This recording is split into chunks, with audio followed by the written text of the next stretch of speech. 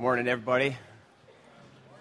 It's kind of cool to think right now, getting started pretty soon is a church plant. Just really excited for those guys. I'd give almost anything to be there this morning. But this is also where I like to be as well. Happy New Year if we haven't said it to you. You guys ready for this new 2018? Yeah, all right. Some of you are, some of you aren't.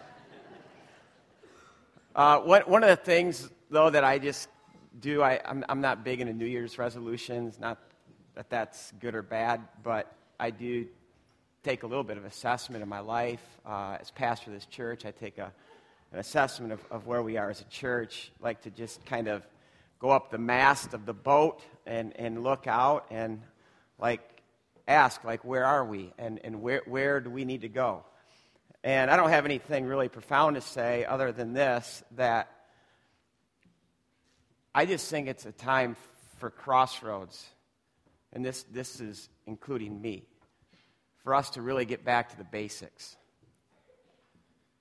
Not to try to come up with something new, something clever, something creative, but to just get back to the basics of what it means to be a follower of Christ.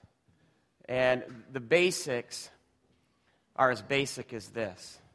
First of all, that all of us, that this church would commit itself to the Word of God in a new, fresh way in this year. And one of the things that I'm going to call our church to, and again, this is for you to participate in or not, is for us to participate in an annual reading plan of the Bible. Now, one of the things that I'm kind of jealous of with the Jewish people is that going back already before the time of Jesus, they've been on this reading plan where every Jew, I don't care where you live, they're all reading the same parts of Torah. It's called Torah portions. And you could show up in a synagogue today in Tokyo or a synagogue in New York City knowing exactly what's going to be talked about or what part of the Bible will be talked about. And what I like about that is that it's so communal. It's not just me and my walk with God, but it's we. This is what we're doing. This is how we are digesting the Word. And so I've come up with a reading plan that includes the Torah portion and the New Testament that, again, you don't have to. And I don't want this to be a heavy yoke on people. You may, and it's not per day, it's per week. It's scheduled per week. And you may read just a couple verses one week, or you may read all the verses each week. But how cool would it be then when you're in your house church or you're meeting with someone at Crossroads, and that then now can become part of the conversation.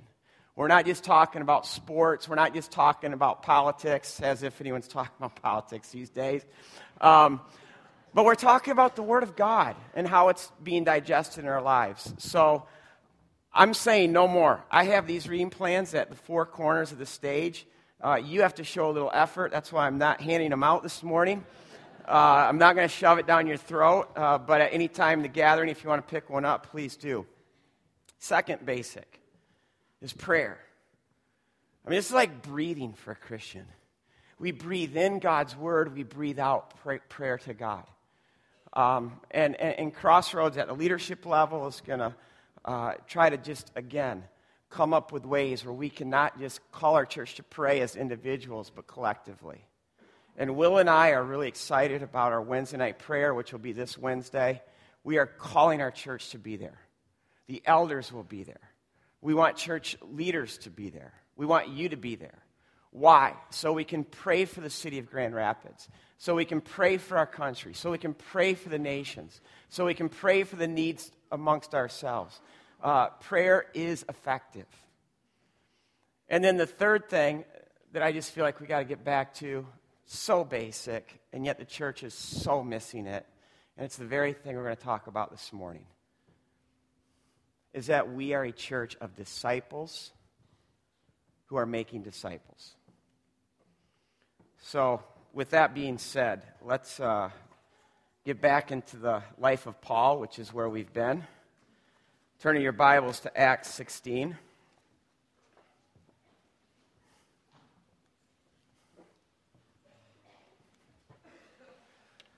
And I'm just going to give just a little bit of a review right now where we've been, just because I think, we've been in and out with the holidays.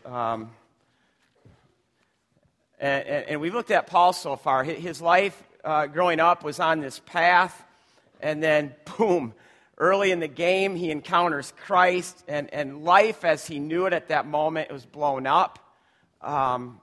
Much like Isaiah, when Isaiah encountered Christ and said, I'm undone. I mean, that's how you know when you have encountered a real Christ. It's not just warm and fuzzies. But Christ is going to undo us. He's going to deconstruct us so that then he can reconstruct us into something altogether new.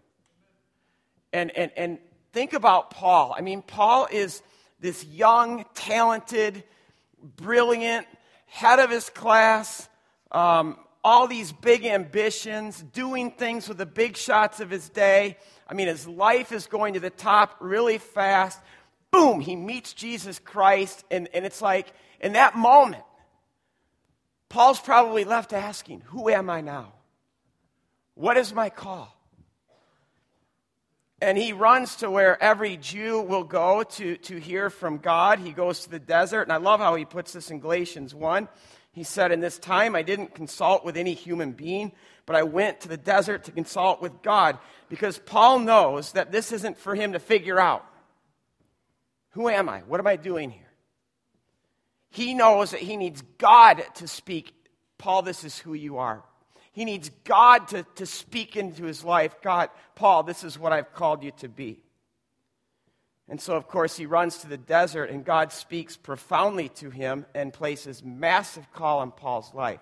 And I know it's massive call because of what Paul says in Galatians 1, verse 15. He does a remez there. A remez is taking a little quote from Scripture and where it hints at certain things. And he quotes a Scripture that he applies to himself that's only used two other places. The quote is, God set me apart from my mother's womb. Where is that found? Does anybody know? Jeremiah where?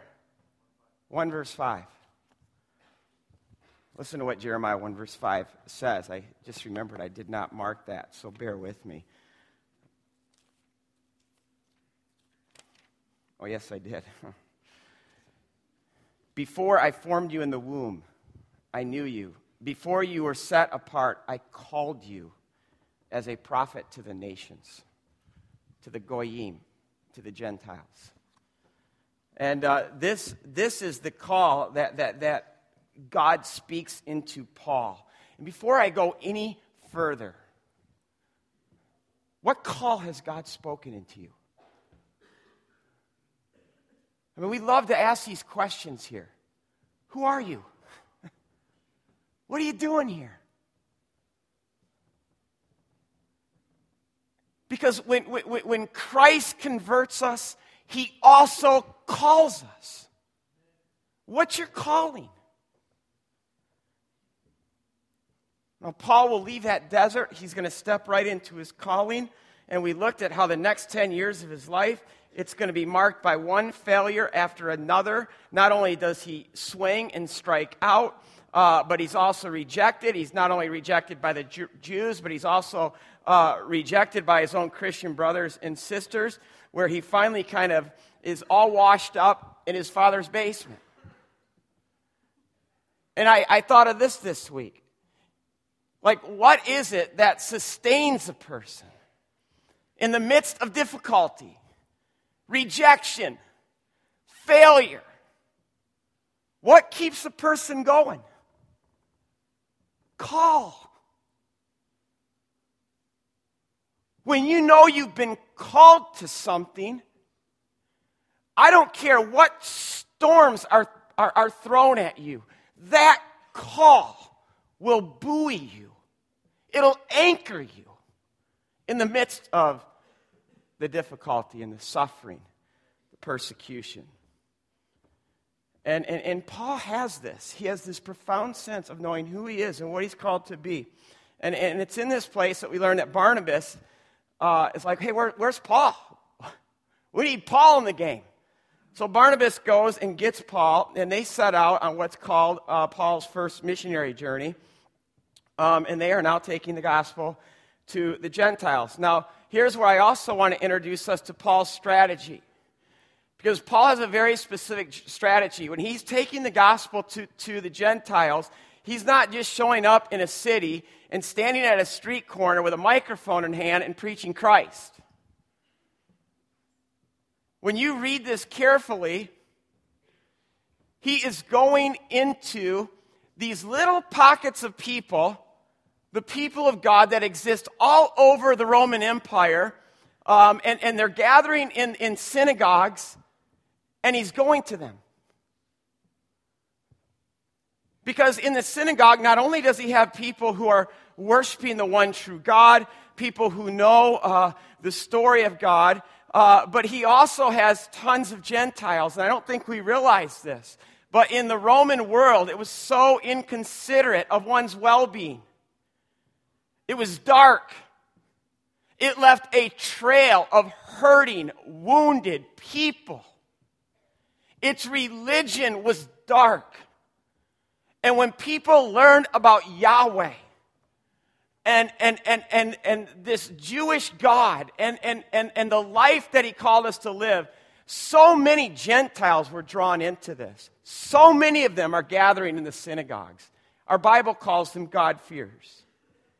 And so Paul gets the task, basically, to go to people who already have half the story. And he gets to tell them and say, guess what? The story has just moved way forward.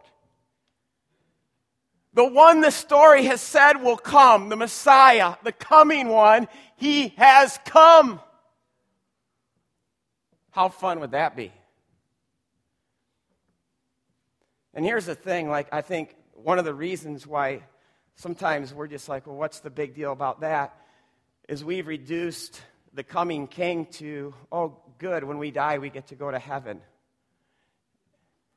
That's a Greek thought. The biblical thought is that when the coming one finally came, a new age has dawned. This age of God bringing everything back to life, of new creation, of the old age being gone, of the new age being here.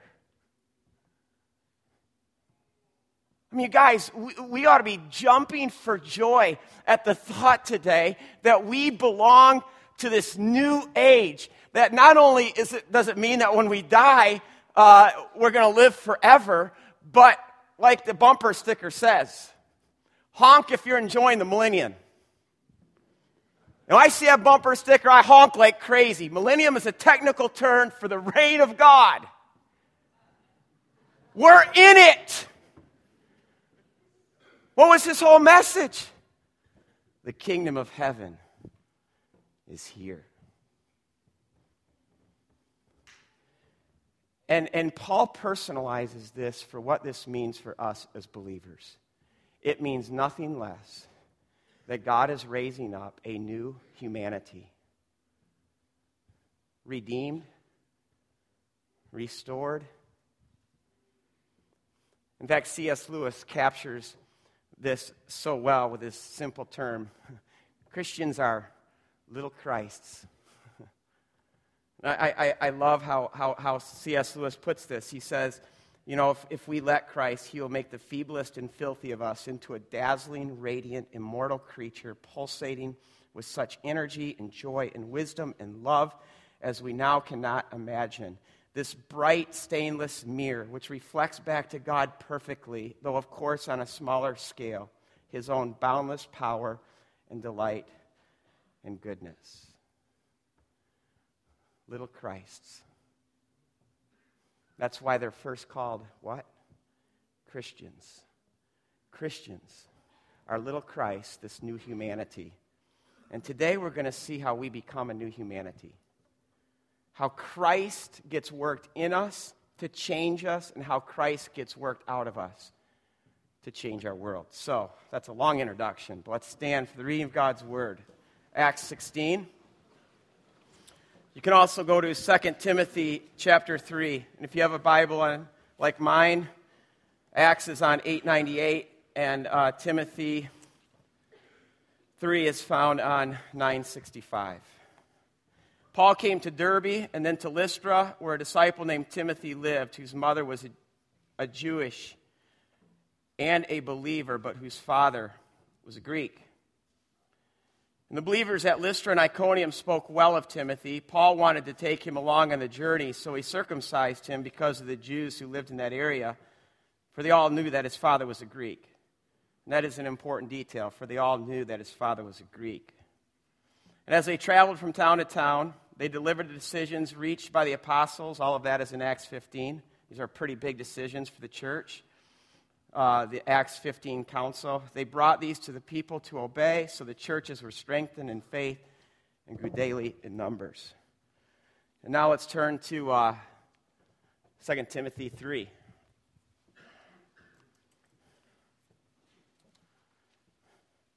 Page 964. You, however, know all about my teaching. I'm beginning at verse 10. You, however, know all about my teaching. I hate to do this, but the NIV just butchered it. And again, it's so Greek to turn this into what we know. You know what the actual verb is? Follow. You, however, Timothy, followed all my teachings. You followed my way of life. You followed my purposes. You followed the faith I showed you, the perseverance, the love, the endurance. You followed my persecutions. You followed my sufferings and the things that happened to me. Where? In Antioch, Iconium, and Lystra. Yet the Lord rescued me from all of them. In fact, everyone who wants to live a godly life in Christ Jesus will be persecuted, while evildoers and impostors will go from bad to worse, deceiving and being deceived. But as for you, continue in what you have learned and have become convinced of, because you know those from whom you learned it, and how from infancy you've known the Word of God, which is able to make you wise for salvation through faith in Christ Jesus. All Scripture is God-breathed and useful for teaching, rebuking, correcting, and training in righteousness, so that the servant of God may be thoroughly equipped for every good work. This is God's Word. You can be seated.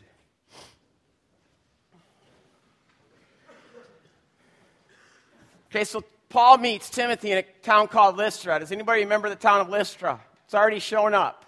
If you were here last week. Lystra is this small town kind of in the sticks, no more than 2,000 people. This is where Paul and Barnabas go on their first missionary journey. And they show up to the synagogue as what Paul and Barnabas do. And there's a lame man there, and they heal him. And how did the town respond to this? Do you remember? They're like, oh my goodness, the gods are with us. They think that Paul and Barnabas are the gods Zeus and Hermes come to visit them.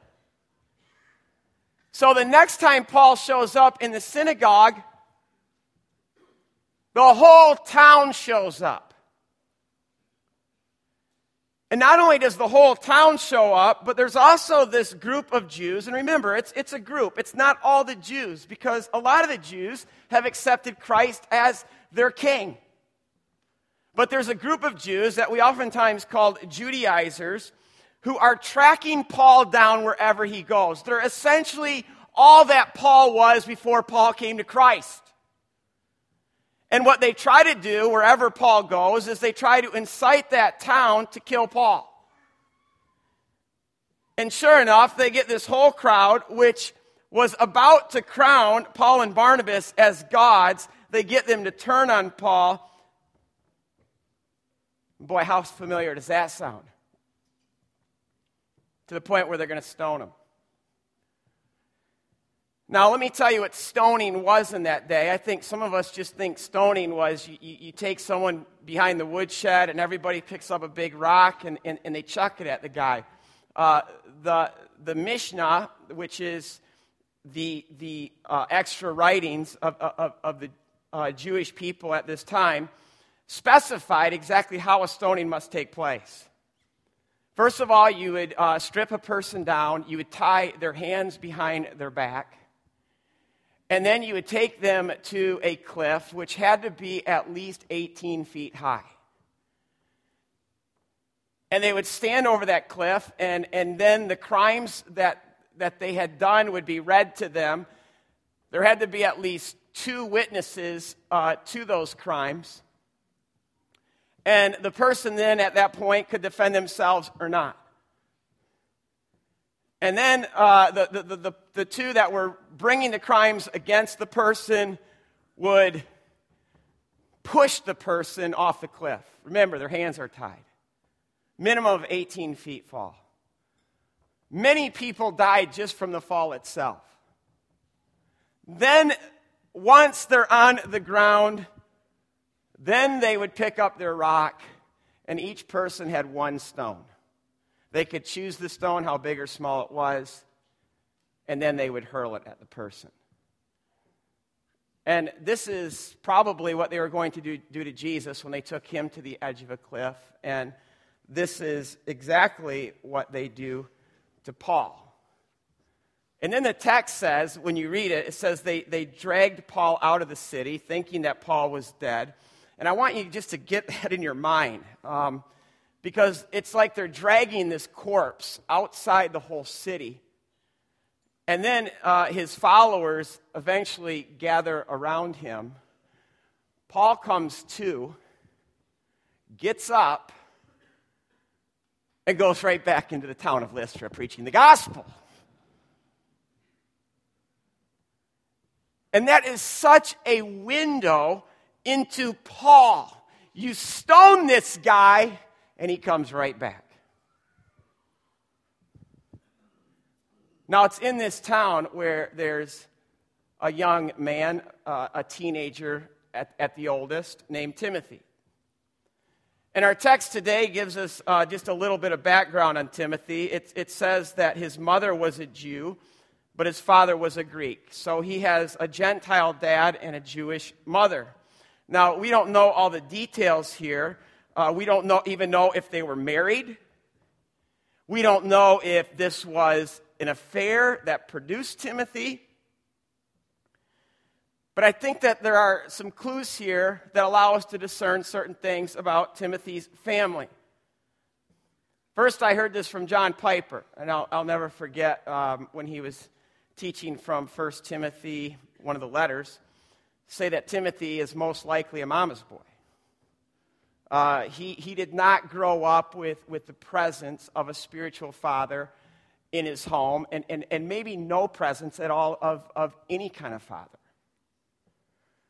But here's the strange thing from our text today. Timothy has never been circumcised. Every Jewish boy gets circumcised. I mean, circumcision is the mark that we belong to God, that we're in, that we get to participate. Not just participate with God, but participate fully in God's community. And so scholars believe that there's a reason for this. Timothy is a mamzer.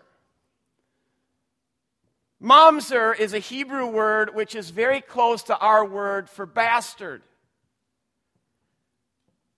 A mamzer is anyone who is born out of an improper marriage. And again, we don't know the book of Deuteronomy that well, but Deuteronomy 23 verse 2 says, "No one born of a forbidden marriage, nor any of their descendants may enter the assembly of the Lord, not even to the 10th generation."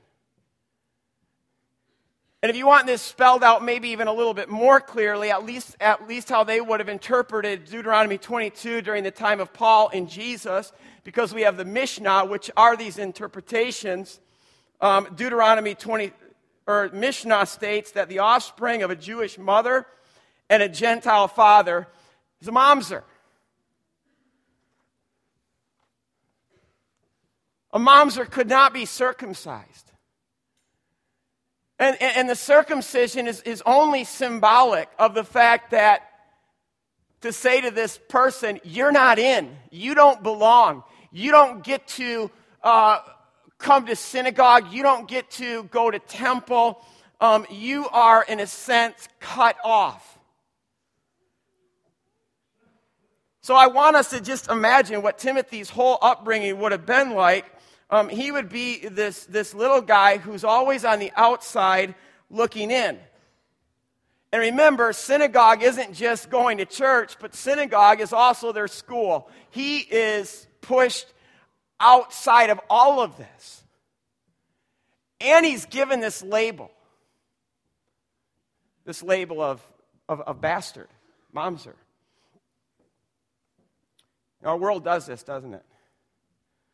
We love to label things. We love to label groups of people that we don't understand, that are what we would think outside of us. We do this to individuals. We sometimes do this to ethnicities. And I'll tell you, religion can be almost the most cruel sometimes with its labels. Put yourself in Timothy's shoes.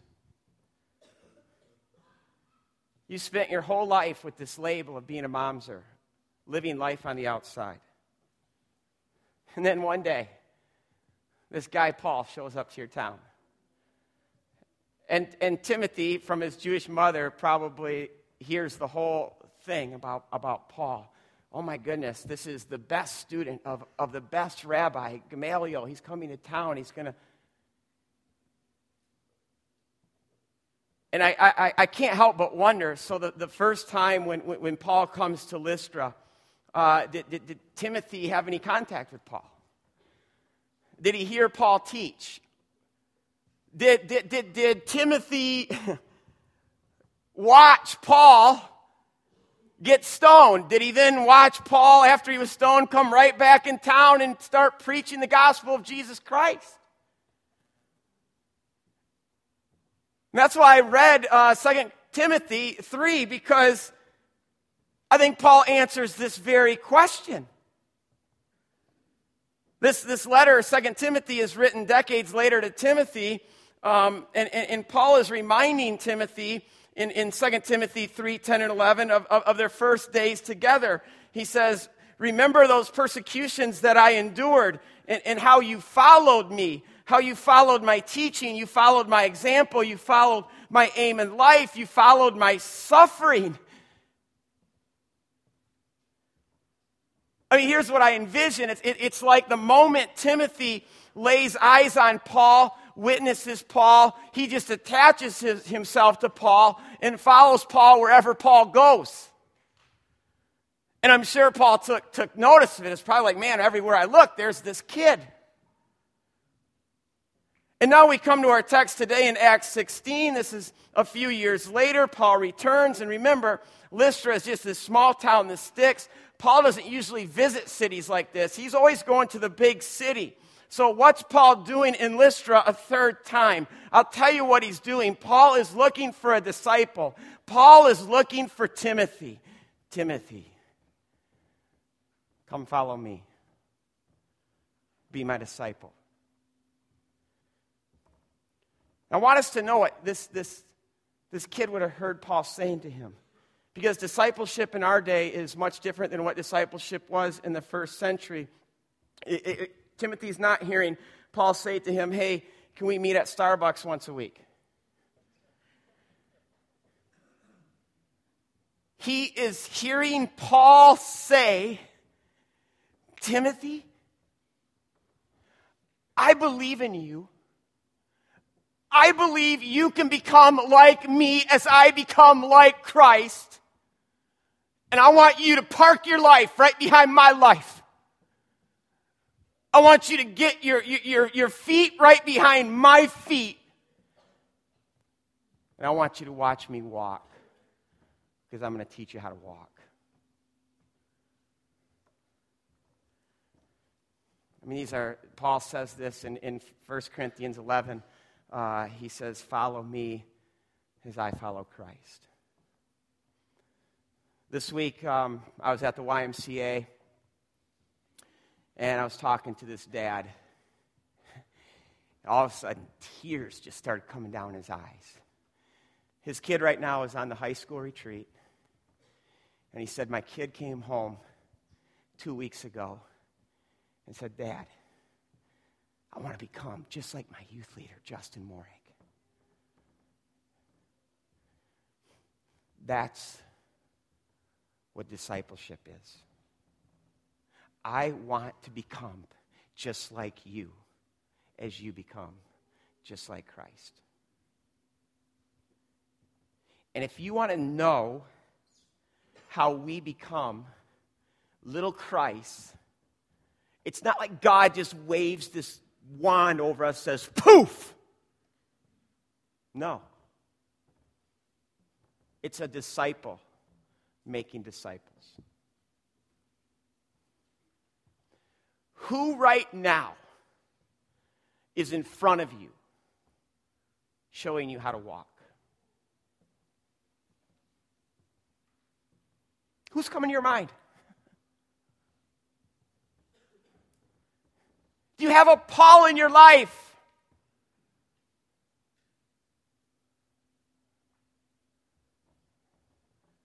I hope name after name is just, yeah, my teacher. Yeah, my dad, my mom. Yeah, my coach. Yeah, my youth leader.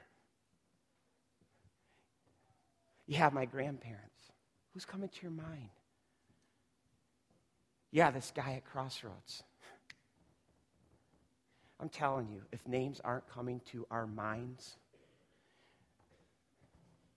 I'm going to whisper this because I could scream it with everything I have, but I'm going to calm myself down. This whole thing is a waste of time. It's a waste. It's like when I lead Israel trips, I tell everybody at the first meeting, you know, Israel's just the excuse. It's a great excuse, but it's just an excuse to step into discipleship. And I could say the same thing about Crossroads. Crossroads is just the excuse or the means by which we can become disciples who are making disciples. If this looks intimidating to you, if it sounds intimidating to you, well, let's start with this. Look at who Paul picks. Because this even tells me that Paul is not just saying follow me, but follow me as I follow Christ, because it looks so Christ-like. He picks this kid from the sticks, someone who grew up in a broken home, someone who's been called a bastard, who's had to live life on the outside. My guess is that no one gave this kid a chance. Same thing with Jesus. Who does Jesus pick? Not the likely ones, the unlikely. Who's the gospel for? Read the Gospels. Who takes hold of it? Who embraces it? Who embraces Jesus? It's not the likely, it's the unlikely. But Paul took notice of this kid. That's why he's traveling to Lystra to find this kid. He saw a hunger in this kid. I know he did. Not just because I want to think that, but because it's right there in the verse that we read. Paul saw a kid who just was hungry to follow Paul, to follow Paul's teaching, to follow Paul's example, to follow Paul's aim in life, to follow Paul as he's persecuted, to follow Paul in his sufferings. He saw that in Timothy. Another thing that he saw in Timothy, I know also from the letters that he writes to Timothy later. In 2 Timothy 1 verse 6, he says, continue to fan into flame that white hot flame that burns in you. Paul saw in Timothy this guy who had a passion for God. And I love how in also the text that we read in 2 Timothy 3 verse 15, he saw a kid, in spite of the fact that he was probably not allowed to go to synagogue, not allowed to go to synagogue school, still knew the scriptures from infancy. He knew the book. And I know the church sometimes bemoans the fact and sometimes asks, where are the Pauls? But I'm going to ask this question, where are the Timothys? Where are the Timothys? Where are the young people who want to know Christ and have a fire in their gut to become like Him? This whole church could be filled with Pauls, and there will not be disciple making if there aren't Timothys. By the way, what would you give to be right next to Timothy when Paul walks up to him? Maybe the most authoritative person on the face of the earth. Are you Timothy? Yeah, I'm Timothy. I'm Paul. Yeah, I know that. Hey, Timothy, I want you to be my disciple. I want you to follow me. And I can just almost guess what's going on in Timothy's mind. Paul, you don't know me. You don't know. I'm a mamzer. I can just see Paul saying, hey, dude, before any of us came to Christ, we were all mamzers. And now in Christ, there are no mamzers. We are all one in Christ. And the next day, Timothy leaves his family and follows Paul.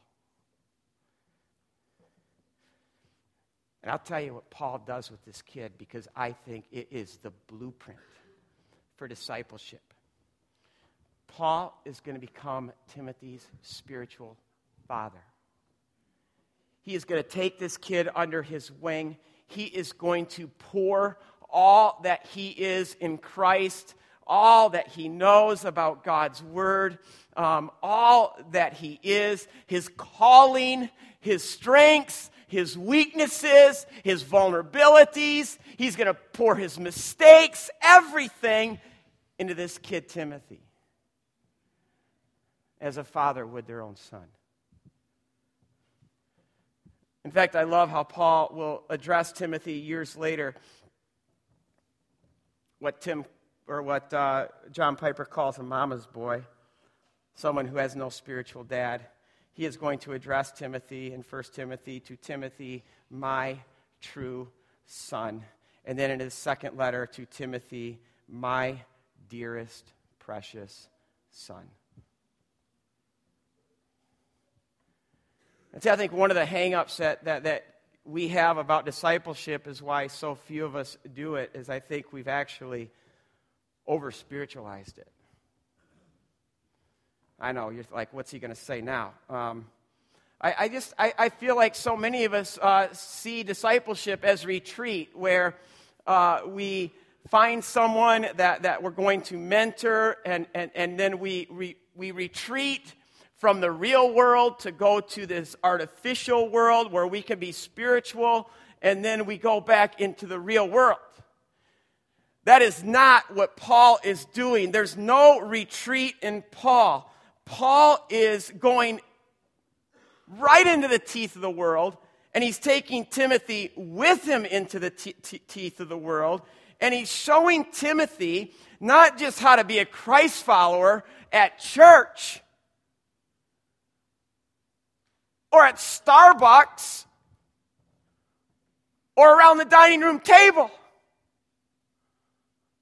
I'll never forget when Ravi Zacharias said this when I was a youth pastor.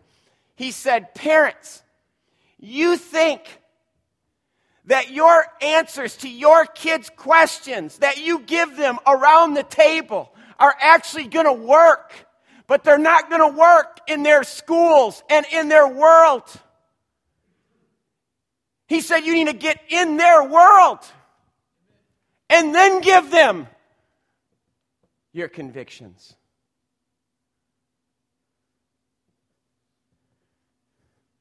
I mean, Paul is this guy whose life is on mission. And there can't be discipleship without mission. Discipleship can only happen because of mission. You can't disciple someone if you yourself are not on mission, which is why at the beginning I asked you, are you called and what is your call? Look at Jesus. His life oozes mission. Look at Paul. These guys are so on mission. And then they find the Timothys, they find the Peters, they find the Andrews, and they say, come follow me. And as their life is on mission, and they're showing them how to walk and teaching them the mission that they are on, then they're like, here's the keys to the car, now you go. You, disciples, go into the world now and do what I did with you. You make disciples. And I'll tell you, years later, we're going to see what Paul does with this kid. Let me just give you a couple texts. First of all, from Philippians 2:19 through 21, writing to the church in Philippi. He says, I hope in the Lord Jesus to send Timothy to you soon, that I may also be cheered when I receive news about you. I have no one else like Timothy who will show genuine concern for your welfare. For everyone looks out for their own interests, but not those of Christ Jesus. And that is an exact quote where Paul says, have this attitude among yourselves. And guess what? I have someone, Timothy, and I'm going to send him to you. And he's going to show you what Jesus looks like. He says, but you know that Timothy has proved himself because as a son with his father, he has served me in the work of the gospel. Or how about 1 Corinthians 4:17-19? Paul says, therefore, to this church, he says, therefore I urge you, become like me, as I become like Christ. And for this reason I have sent to you Timothy, my son, whom I love, who is faithful in the Lord, who will remind you of my way in the life of Jesus, which agrees with everything I teach in every church. In other words, what Paul is saying, I'm not just going to send a message to you. I'm going to send to you a flesh and blood disciple who is the message. I'm going to send you a Timothy. How many of us right now have Timothys? Little Christs that have been raised up that we can now send like arrows into the world.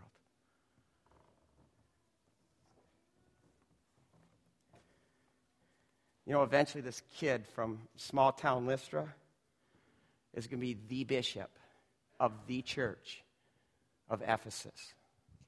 Ephesus is the New York City. And you know what? I know the kid is barely in his 20s when he's the bishop of Ephesus. Because Paul, when he's writing to him, these are all the letters that Paul's writing to him, 1 and 2 Timothy. He'll say, hey, don't let the church look down on you because of your youth. That word youth in Greek is almost the word for boy. I know you're just a boy, Timothy, but don't let them look down on you. But set an example. And all the things that you followed in me, now pass them on to others. If you want to know what changed the world, because the first and second century church changed the world, it's this. It's not because they had these mega churches where these huge crowds came in these big buildings. In fact, they hardly even had any buildings. They largely met in homes. They had minimal resources, but they revolutionized the world because they were a community of disciples who were making disciples.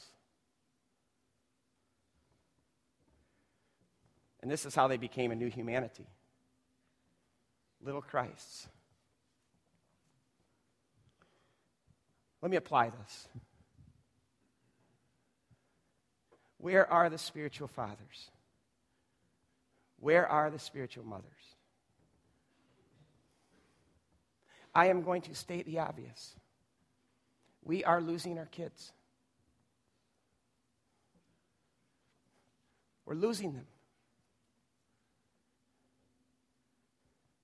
Because our kids need more than just a breadwinner. They need someone more than just who's going to pay the bills and maybe pay for their college someday and put a roof over their heads.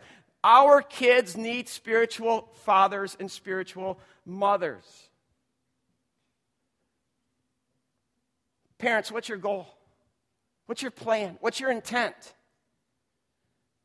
Is it to raise worldly successful kids, or is it to raise Timothys? Timothys that one day you can shoot like arrows into our world. And here's the deal. Every parent here, whether they know it or not, are discipling their kids into becoming something.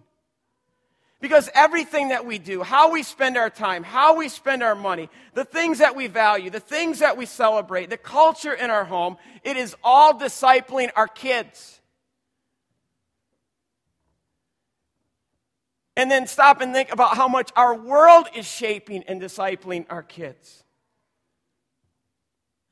And as parents, do we get more excited about our kids' sporting events or their walk with Jesus Christ? Do we get more fired up about their report card or what they're doing for the Lord? Here's a question to ask about Timothy. How did this kid who didn't get to participate in synagogue get to know the scriptures from infancy? I'll tell you how, because Paul tells us. In 2 Timothy 1 verse 5, Paul says, Timothy, don't forget the scriptures that were taught to you by your mother Lois and your grandmother Eunice. That's what Timothy had in his life before Paul entered. He had a mother and a grandmother who were spiritual parents to him. And I'm going to say this to the grandmas and grandpas right now in this church. I know there are not a lot of you, but I want you to know that your status and the importance of who you are has never been greater. Our young people need you. And many of them want you in their lives.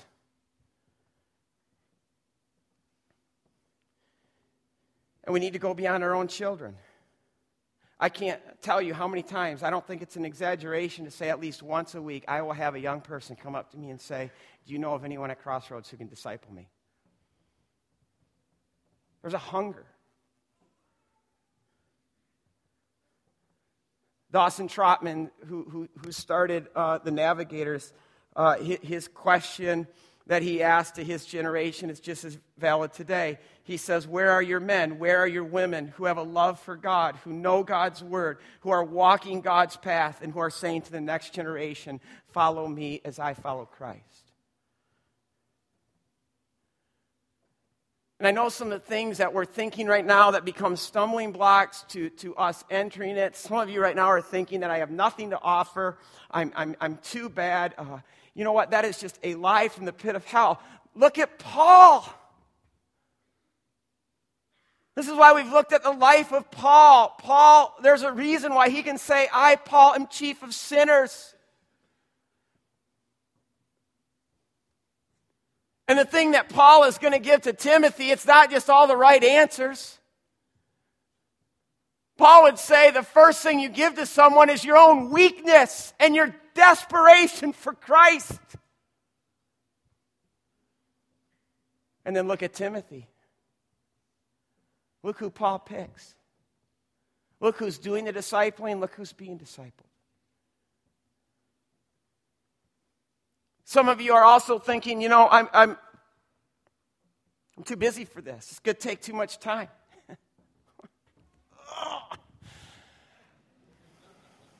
I'm preaching to myself right now. Is this going to be a huge inconvenience? Yep, it is. Is this going to get us out of our comfort zone? Yep, it is.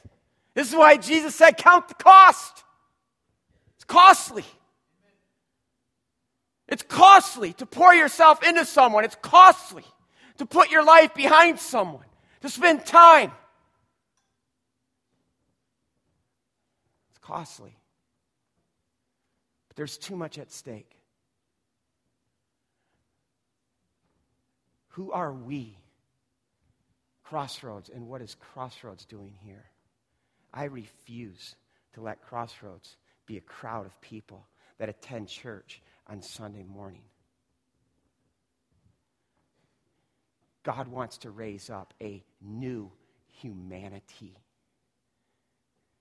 that he can partner with to bring new creation to this world. So who are you? What are you doing here? Does your life have purpose? Does your life count? Listen, we haven't just been thrown into the world. We've been called. And the first call that every believer should hear is Jesus saying, "Come, follow me." And we don't do this to just hoard it, but then to look around for the Timothys in our world as we follow him with everything we have, that we would then pour all that we are in other people. Follow me as I follow Christ. God, just help us. That's all I can say.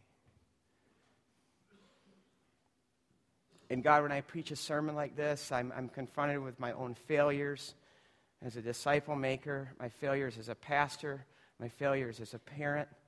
And this is where I just personally feel the joy of repentance.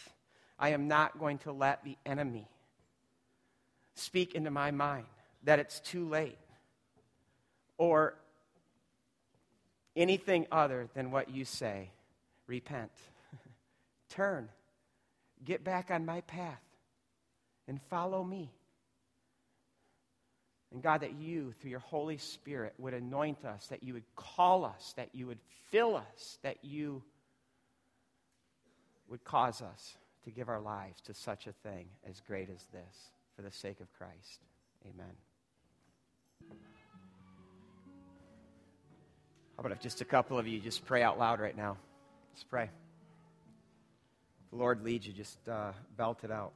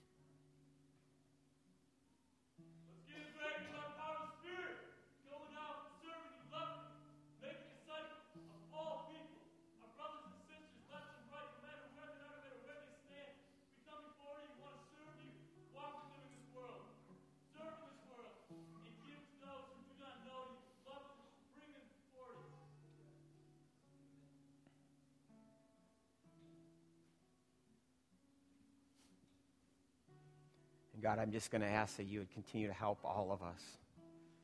Thank you for drawing us to yourself. God, would we continue to hear the call in our life? And God, I hope no one leaves here thinking that we need more pastors. We don't need more pastors. We need more businessmen who are following Christ. We need parents and students and bankers and builders who are following you. And God, may we just look within our sphere of influence, the people that are right under our nose. And God, may we see the Timothys. And may your Holy Spirit lead us and equip us for this task, for your glory. Amen.